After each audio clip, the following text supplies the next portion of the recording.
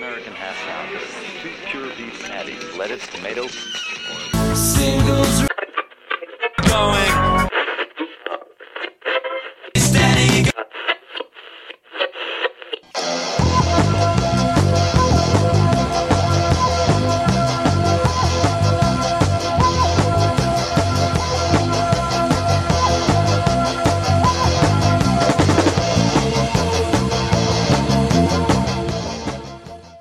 This is Singles Going Steady, the podcast dedicated to exploring great singles with a particular eye to the punk, new wave, and DIY eras of the last century. I'm Adrienne Madoc. And I'm Steve McGowan. We are in a band, The Beef People. We released a single in 1986 on our own label, Sub Records. And we are record collectors and passionate, especially about the expression of pop music perfection that is the single recording. Exploring the mystery of what makes for a great single is what propelled us to begin this podcast. And what episode are we up to now? This is Singles Going Steady 045 and a notoriously cool, weird single. Yeah, and a notorious in other ways backstory for the group. Yes. We're going to be talking about the Runaways and their single from 1976, Cherry Bomb. The Runaways, famously known as one of the first all-girl rock and roll bands. And how did we start our our studies on this one? We started our studies, at least this week we did, by watching the run of a successful Jeopardy champion. Yes. That's the first time we've had to do that to sort of like prepare. You're right. Jackie Fuchs was known as Jackie Fox as the bass player of the Runaways.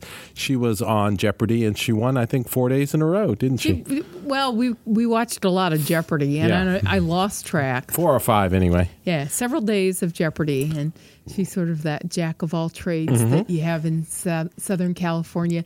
That, like, on her CV, the chatting with Alex section, like being in the Runaways was only one day. Yeah, it was just a little blip. He was like, "You were in an all girl band." Yeah, and Runaways meant nothing to him, but the Runaways mean something. Yeah. We hope to yes. or will mean something to you by the end of the podcast if they don't already. Exactly. So. Jackie was pretty funny, and she does come from the long line of female bass players that have become lawyers. Right. That line is at least 2 or 3 long. So, this was 1976. The Runaways, their first single on Mercury Records. They were major label all the way. It's called Cherry Bomb, and this band featured Lita Ford on lead guitar.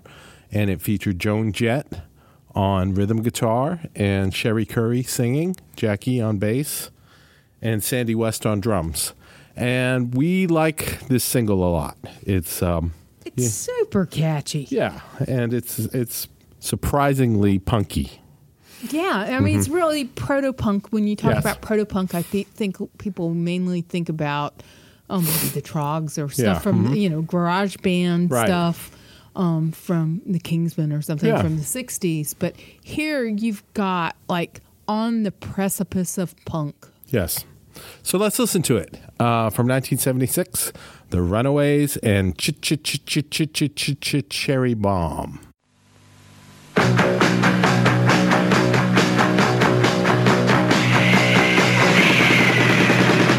stay at home, can't stay at school. Old folks say you're pulling a fool. Stay on the street, I'm the girl next door. I'm the fox you've been waiting for. Hello, Daddy. Hello, Mom. I'm your Jerry Bob. Hello, world.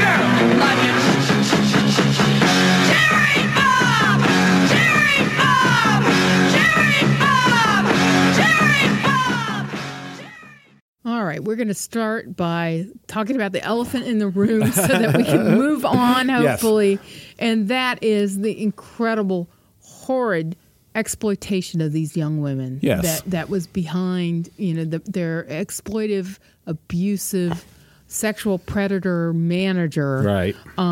Kim Fowley, right? And we're not going to go in that's been it's been well documented. You can read about it, but just the whole documented. The whole system was lined up against them, and we were discussing about how we thought the record companies wanted to make the Runaways like a Monkees type band.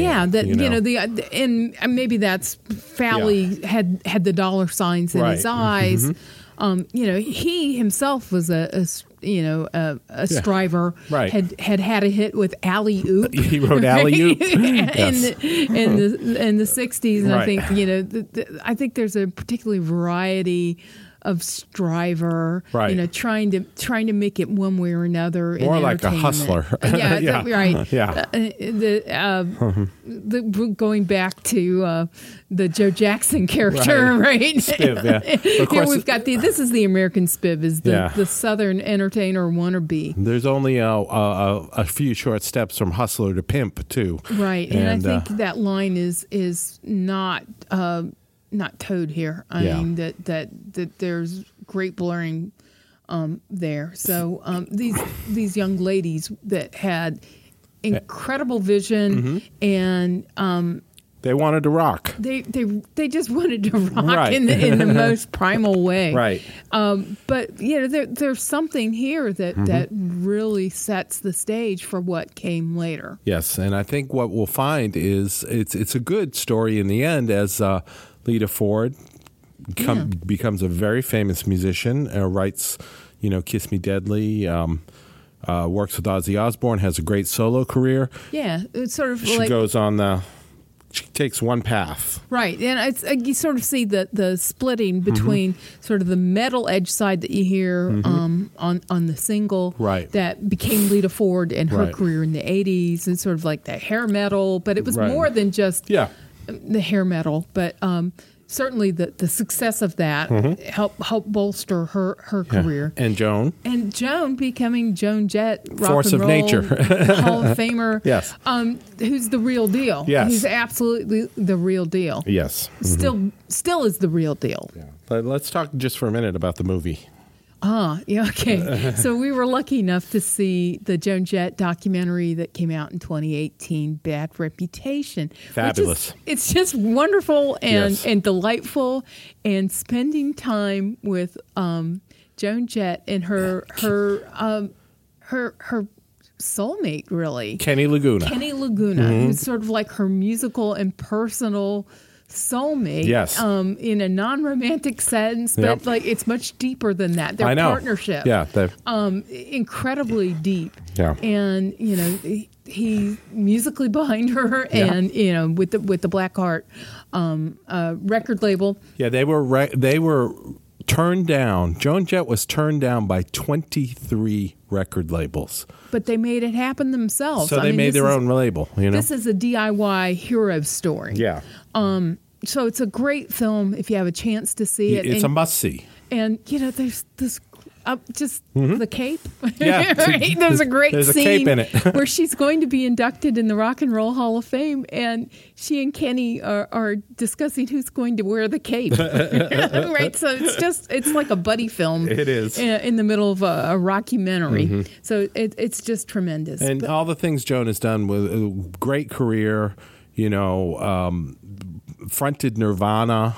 Right, he still is appearing with Nirvana. Yeah, I mean, she is the real rock and roll deal, and that's one of the reasons we wanted to cover this Runaways song, because this is the beginning. Right, this is the ground zero for sort of two strains of rock that became prominent in the 80s.